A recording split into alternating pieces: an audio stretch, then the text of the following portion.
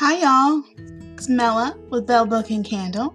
This is my very first podcast, so I'm super excited to go ahead and get this going.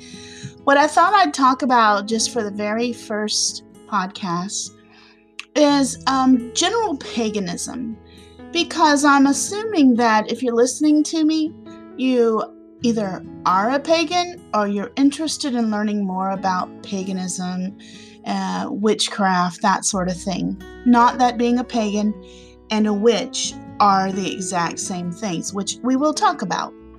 So I thought I'd just give a little basic talk here. So many people who talk about their experience of becoming pagan, they use the words coming home. Many people feel like when they discovered paganism, they finally fit in. And others feel like it's a journey about doing something new or something different. So I wonder, if you are pagan, what was your experience of becoming pagan? Why did you become pagan? Was it an easy transition? For me, it was a very long transition. I grew up in a very fundamental evangelistic church cult, really. But it was very much controlling, and I was told what I was supposed to believe. I had to act a certain way. I had to really fit in that mold, I tried, and something just wasn't quite right, and I didn't realize that till in my late 20s, early 30s. So it took me a good while. I know a lot of young people are finding paganism. They're finding this different spiritual path early, and that's so amazing, because I really believe in the power of spirituality, regardless of what it is. I'm very much interfaith. As long as you can appreciate and honor other people's paths, then I honor yours. I love the idea. There's a quote that says that everybody is trying to get to the top of the mountain, creating their own path to the top of the mountain. The only people who aren't getting to the top of the mountain are the ones running around the bottom telling everybody else that their path is wrong. That speaks to me a lot. So let's talk about paganism. So just like, let's say, Christianity has denominations, paganism has traditions. One of the largest traditions in paganism is Wicca. So a lot of times when people hear that you're pagan, they automatically assume that someone is Wiccan. So think about, every pagan is not Wiccan, but every Wiccan is pagan. As the same sort of thing. It's like saying not every Christian is Baptist, but every Baptist is Christian. So don't just assume that just because someone identifies as a witch or they identify as pagan, that they are Wiccan, because I know I'm not Wiccan, and I have a lot of pagan friends who are not Wiccan. So paganism is this massive umbrella term that describes a lot of different earth-centered religions and earth-centered spiritual paths.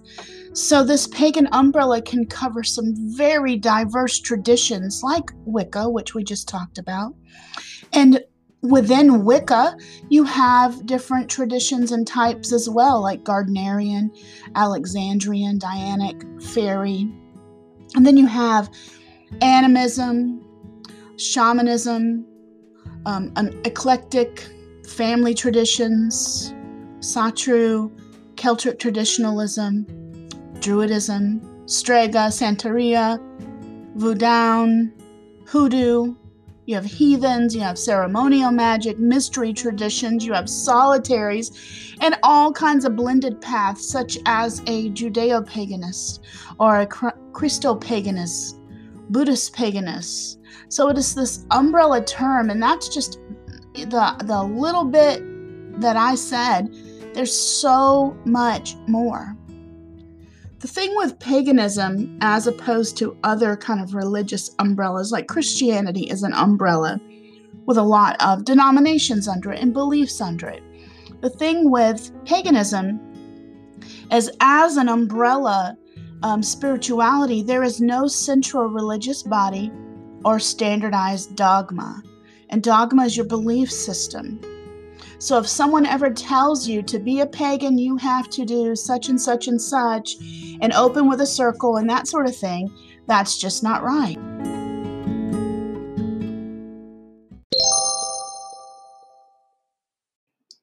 The first memory I have of anything pagan was when I was about 10 years old, back in the early 60s, when my mom told me about how women put menstrual blood in the men's drinks to bind them to you and keep them from cheating on you. And I thought that was really weird.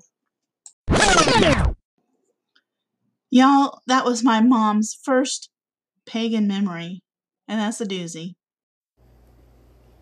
Good morning. My first pagan reference in general culture was when I was really young, watching a movie called Witches of Eastwick with my mom. I remember watching this movie and being in awe at these three ladies that come into their power and realize that they are all witches.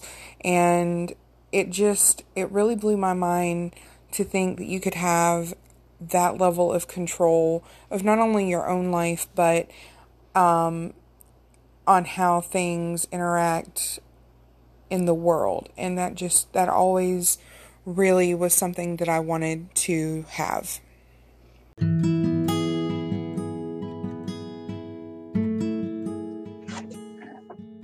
My question that I'd ask was, in what ways has paganism influenced movies or music, commercials, consumer products, businesses, and other religions?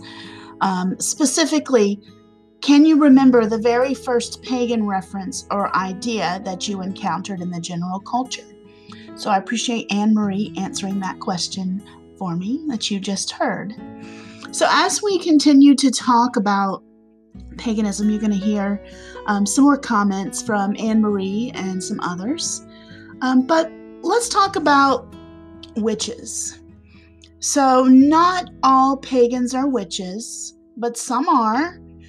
Some are witches and they just choose to not use that term because it has such a derogatory kind of feeling about it. I didn't use it for a long time. In fact, me saying I'm a Southern witch is kind of a scary thing, and it's something that I had to get really comfortable with. And even in certain groups of people, I wouldn't normally just say that. So I've had to kind of take my own power, empower myself to take back the negativity around that term and say, yeah, hell yeah, I'm a witch. And there's nothing wrong with that. And that is my path, and that's what I'm going to do. But there are some people who are not doing that, and that's perfectly fine. They have their reasons. They are witches. They will tell you in secret they're witches, but they don't call themselves that out in public. That's fine. Now, not all witches are pagan, and that's definitely something to think about. There is a very strong Christian witch movement, and I've even heard the term Jew witch. I know personally some atheist witches who practice magic, but they don't ascribe to any particular deity. Witchcraft can be used beside another religion or a spiritual path because witchcraft is about magic. It's like a skill set. To me, witchcraft is not a religion.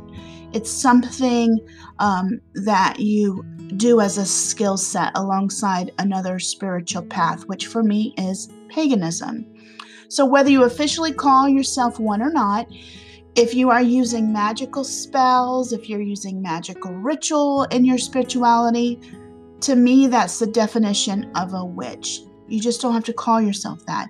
It's a very active type thing. That's why it's called craft. Craft is active. So let's hear from Anne-Marie about what happened at her very first ritual.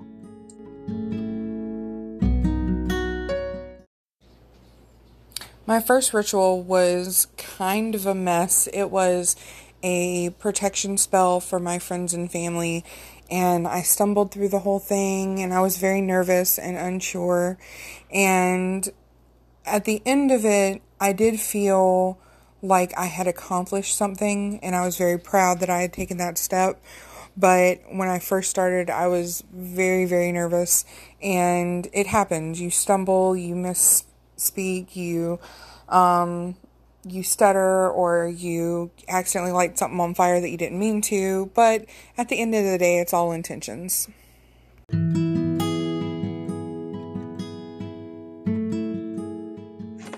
I really love that Anne Marie said that it's all about intentions, because that's something that I teach a lot. You don't have to have special fancy things to do it. It's all about intention.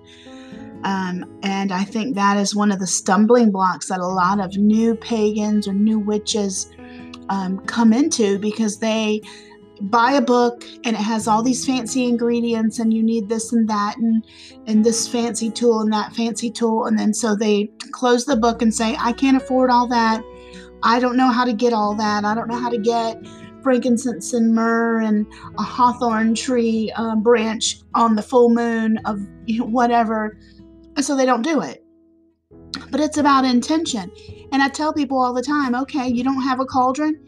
Get your bowl out of the kitchen and use a bowl. What, you don't have a fancy athame? That's okay. Get your butter knife out of the kitchen. Get whatever you have around you, because it is about intention.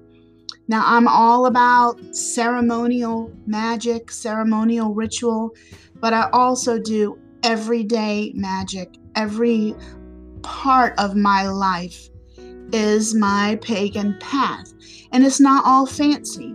And yeah, sometimes you stumble through it, and sometimes you catch something on fire, like Anne Marie said, and you just do it, because life isn't perfect.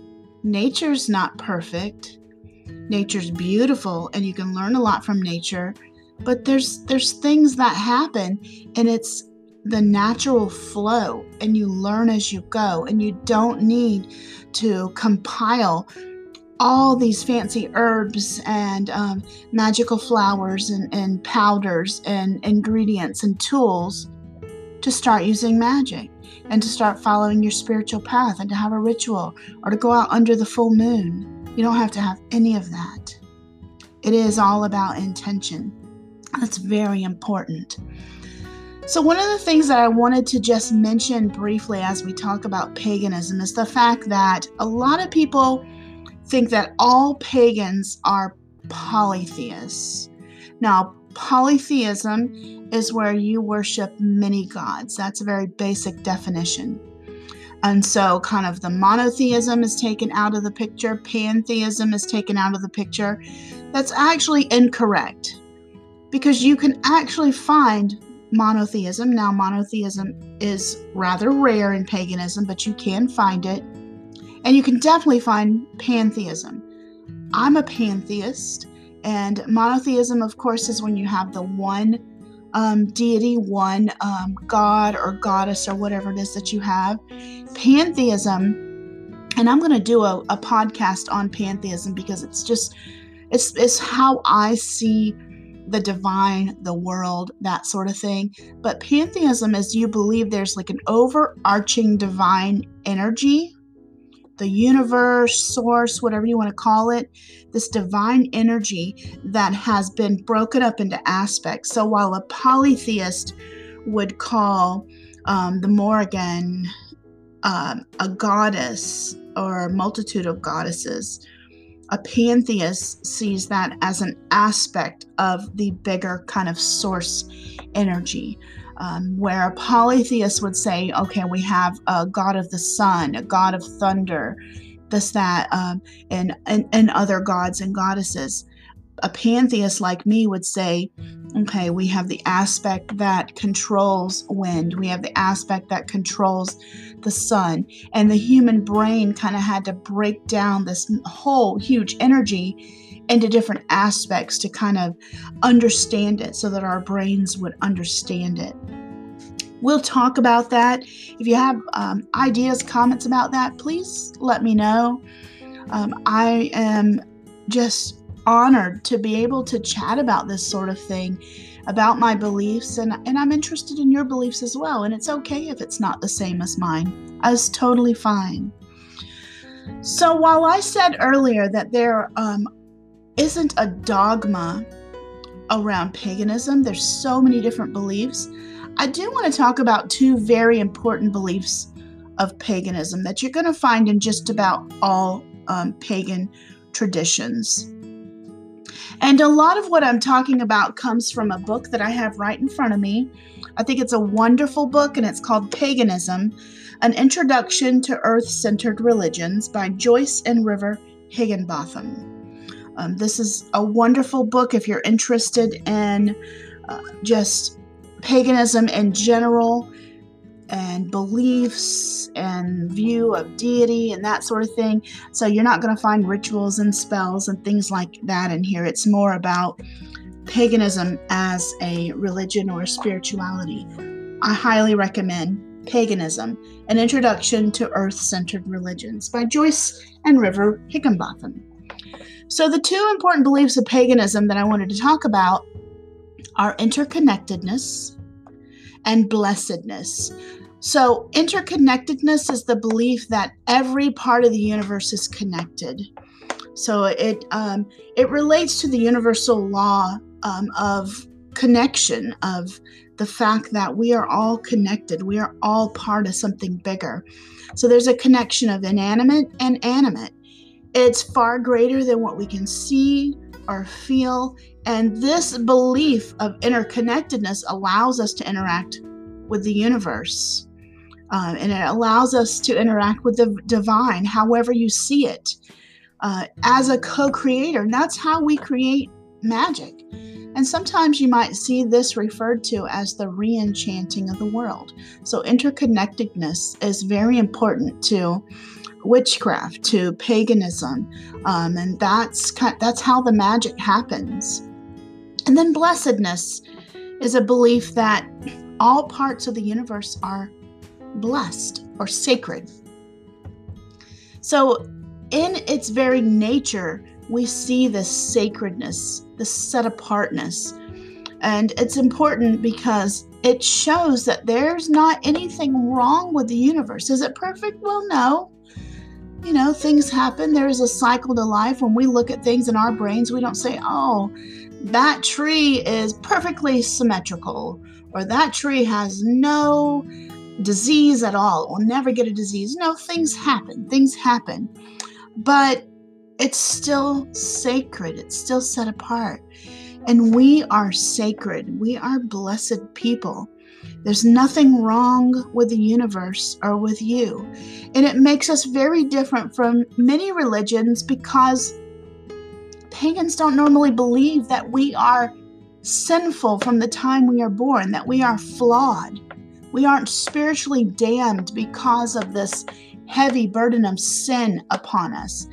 We are born with the tools and the gifts and the skills necessary to live ethical and spiritual lives. Nothing in paganism is meant to save someone from a corrupt nature, or eternal hell, or damnation.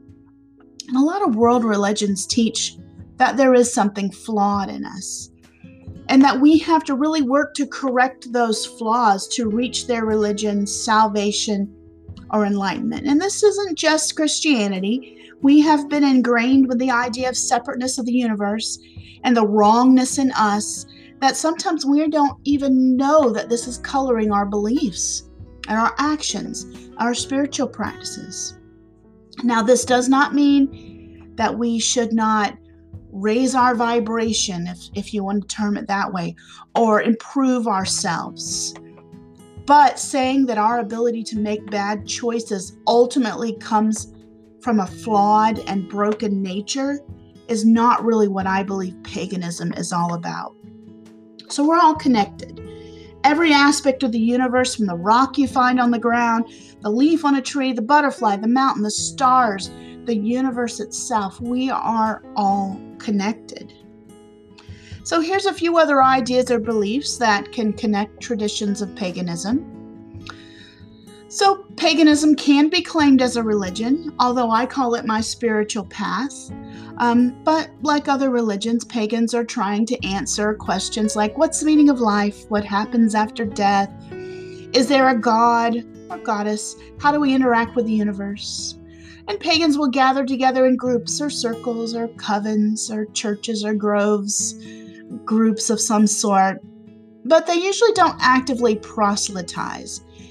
They're not usually evangelistic. We're not out there trying to grab people and totally change their ideas. There aren't really many, if any, pagan missionaries. So we're not holding tent revivals and trying to gain converts. In fact, most people don't even consider that they themselves converted to paganism. It was more that slow realization that the title just fit. It fit what they realized that they believed. And pagans have clergy that perform weddings and funerals and baby blessings and all those types of rites of passage. We observe holidays and celebrations. Our holidays often fall on dates that mark the change of seasons or are seasonally important. And that's why a lot of pagans will call themselves earth-centered. Paganism is modern. It's new. We've borrowed concepts and practices from many different spiritualities, including those that don't exist any longer. But most paganism is pretty modern. We're going to talk about neo-paganism, paleo-paganism a little later. But most paganism would be considered neo-paganism and has been in existence using beliefs from ancient times, but since about the 60s or so. Paganism has no central hierarchy or dogma, so individual traditions may have internal structure or specific beliefs, and some pagan paths may have a specific ethnic focus. Some have an eclectic or blended practice, making every single person unique. Spiritual diversity is celebrated, and most pagans wouldn't want all pagans to believe the exact same things or practice the same way or be organized by a central governing body. And paganism stresses personal responsibility or personal sovereignty. You're responsible for your own damn self. You're responsible for your own spiritual practice, your beliefs, your ethics. Dana Eiler said, "Some religions are a restaurant. You sit down and they bring you what they're serving for dinner. Paganism is a buffet. If you want to eat, you have to get off your butt and serve yourself." I love that. Our sovereignty is empowering. You not only have to decide what you believe, but you have to take responsibility for your own actions. You decide who or what deity is for you, and then you develop that relationship with that deity. So it really offers a different worldview. It incorporates all kinds of new perspectives from science, from metaphysics, mysticism. We see every bit of the universe from an atom to the planetary system as having its own consciousness or spark of intelligence. And we believe that this living universe can actually communicate to us on some level. And we can communicate and cooperate with it for certain ends. We call this magic. Magic is a natural process. It's about communication. It's about prayer, ritual, meditation, inspiration, miracles. It's a process, and it is all about communication. Now, let's talk about magic with a K, magic with a C, and magic with a CK. You can call it whatever you want. Basically, magic, and I'm saying magic with a CK at the end, began to be used to differentiate between the magic with a C of stage magicians. But there are some who just use a K at the end as well. So I talked about paganism being a religion, but it can be a spirituality. And you can say, I don't follow a religion. I believe that, for example, Wicca is a religion under the paganism umbrella. I'm not religious. It doesn't matter what umbrella it comes under. I'm going to be on my spiritual path. I don't want anybody telling me exactly what I need to believe and exactly how I need to do ritual or anything else. So for me, it's a spiritual path. It's a way of living, of praying, of connecting to the universe. It's how I see the nature of the divine. and it's how I develop a relationship with the divine. So the practices are varied, and really any activity could be considered part of your pagan spiritual path. And most pagans believe that our consciousness does survive death. There's lots of different afterlife beliefs. Some believe in reincarnation, but basically our physical existence is pushing our consciousness into the world of matter, and then our death draws it back into other dimensions. And also, paganism is protected by law. In the United States, at least for now, we can hold and practice whatever we choose for our religion. We're protected by the First Amendment and various civil rights acts. And even pagans in the military can practice on military bases and have chaplains. So that's an amazing, amazing thing that we can do that.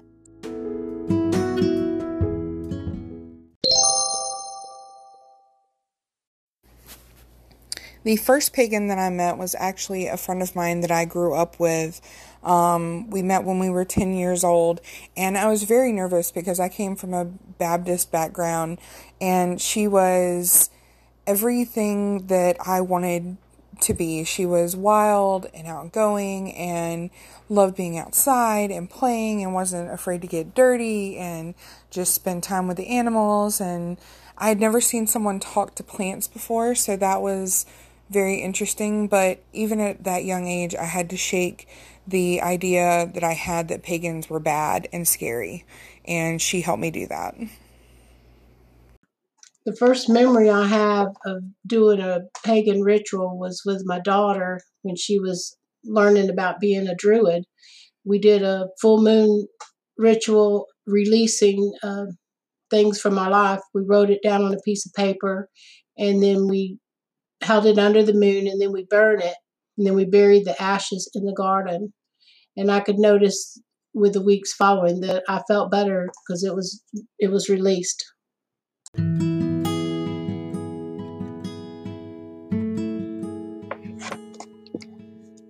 So the term pagan has an interesting etymology. So I am not a Latin scholar, so I don't know if I'm saying it right, but pagan comes from the Latin word paganus, which means country dweller. So you could even take it to mean the hick from the sticks. People that held out in the country to their customs, their beliefs, and this term was created to call them this as a derogatory term. So it's almost like here in the South, we call people rednecks, and that's a derogatory term, and people are taking that back and being proud of that. But it really was, it's like that. It's like, oh, there's rednecks that live out in the country. And so it was taken to mean something different. And then during the Crusades, the Christians called Muslims pagans. And then later the Protestants and the Catholics called each other pagans. So eventually being pagan meant someone that had no religion, and it was really used as a derogatory term. So the word was adopted by the pagan movement, and with time, some of the stigma has lessened in some parts of the world. It's a label, really. And a lot of people don't like labels, and they don't want to use it, and they have other words. And this is just like what we talked about with the term witch.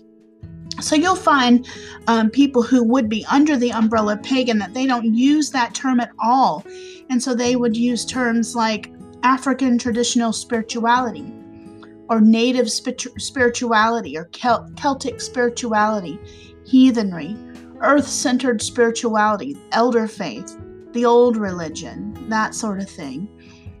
And really, in all honesty, the correct word might be neo-pagan. We talked about that briefly in the last little segment. Since originally pagan was an ancient, tribal, and normally a pre-Christian culture that's mostly extinct, a lot of social scientists, as well as many pagans, now prefer the word neo-pagan. So the famous author and druid Isaac Bonewits went a bit further. He said that there was also paleo-paganism, and these were the original tribal faiths of Europe, Africa, Asia, the Americas, Australia. A few survive, like Hinduism, Taoism, Shintoism. And then we have Mesopaganism, which is the recreation of the paleo-pagan systems. And a lot of times they have a Judeo-Christian influence, like Freemasonry, Theosophy, Voodoo, Santeria, Sikhism. And then we have the Neo-paganism, which are beliefs that were created with the best aspects that they could come out of paleo-paganism, but they're blended with modern New Age ideals. So these are beliefs that were created from basically the 1960s and just used a lot of the aspects of paleo-paganism. It's really up to you if you are a pagan, what you call yourself. For the sake of this podcast and as we go forward along with Bell Book and Candles, various podcasts, I will use pagans, and what I normally mean would be paganism or neo-paganism, depending on what I'm talking about. So are you a pagan, and how does that feel in your life? What does it mean for you to be a pagan in your life? I'd love to hear from you. You could send me a message. You could send me an email. I would love to hear from you about that. But I asked some people a few other questions. And one of the questions that I asked was, what has been your most rewarding experience in paganism so far? So let's see what people had to say.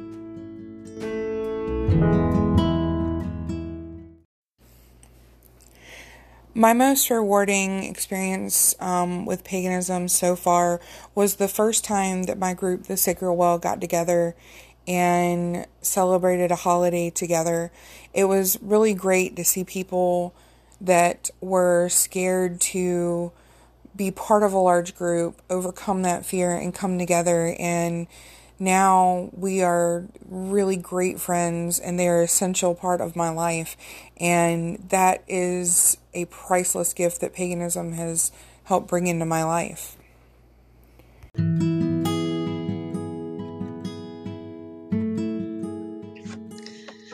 So that really was just a crash course in a little bit of what is paganism, what's it all about, what are its beliefs, and I hope that has given you a little bit of encouragement if you are wondering, oh my goodness, how can I do this path? I don't have all this fancy stuff. I don't know what I believe.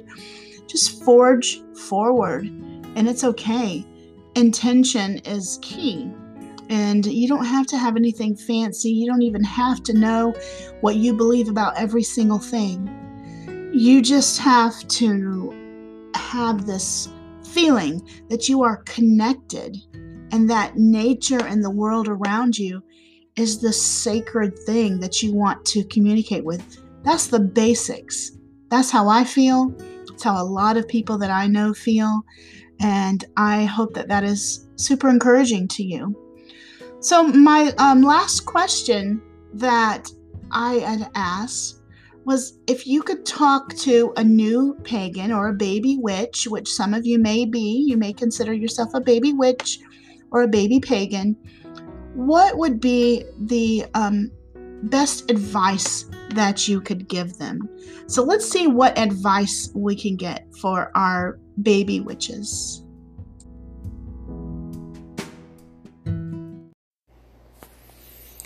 I always tell new pagans or people that are interested in paganism the same thing when they're starting out. Find something that interests you, whether it's divination or spell work or meditation, whatever the practice is, find something that sparks interest for you and research that. And that will lead you to starting to build your own practice that you can constantly be studying and evolving throughout the course of your path. And I honestly just tell everyone, research everything and write everything down. Based on my own journey, I found that I had to trust my own heart to what I believed and what felt safe for me. I believe if you use your intuition and other spiritual gifts, you will find your path. It is your journey, so don't let anyone tell you how to walk it. Be true to yourself and know it is a journey, so enjoy the process. And it is a process. Don't rush it.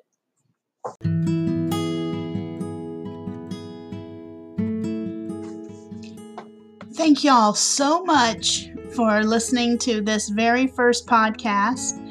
And I just want to invite you, if you want to follow me on Facebook, you can find me at Bell Book Candle SC. I also have a Patreon if you want to support me in that way, and they start out at $1 a month. So very easy to do. You can find me on Patreon and become a patron at Bell Book Candle. And through Patreon, we have a great Discord chat. So if you are into Discord and you want to join my Discord chat for Bell Book and Candle, I'd love to have you. So y'all be blessed.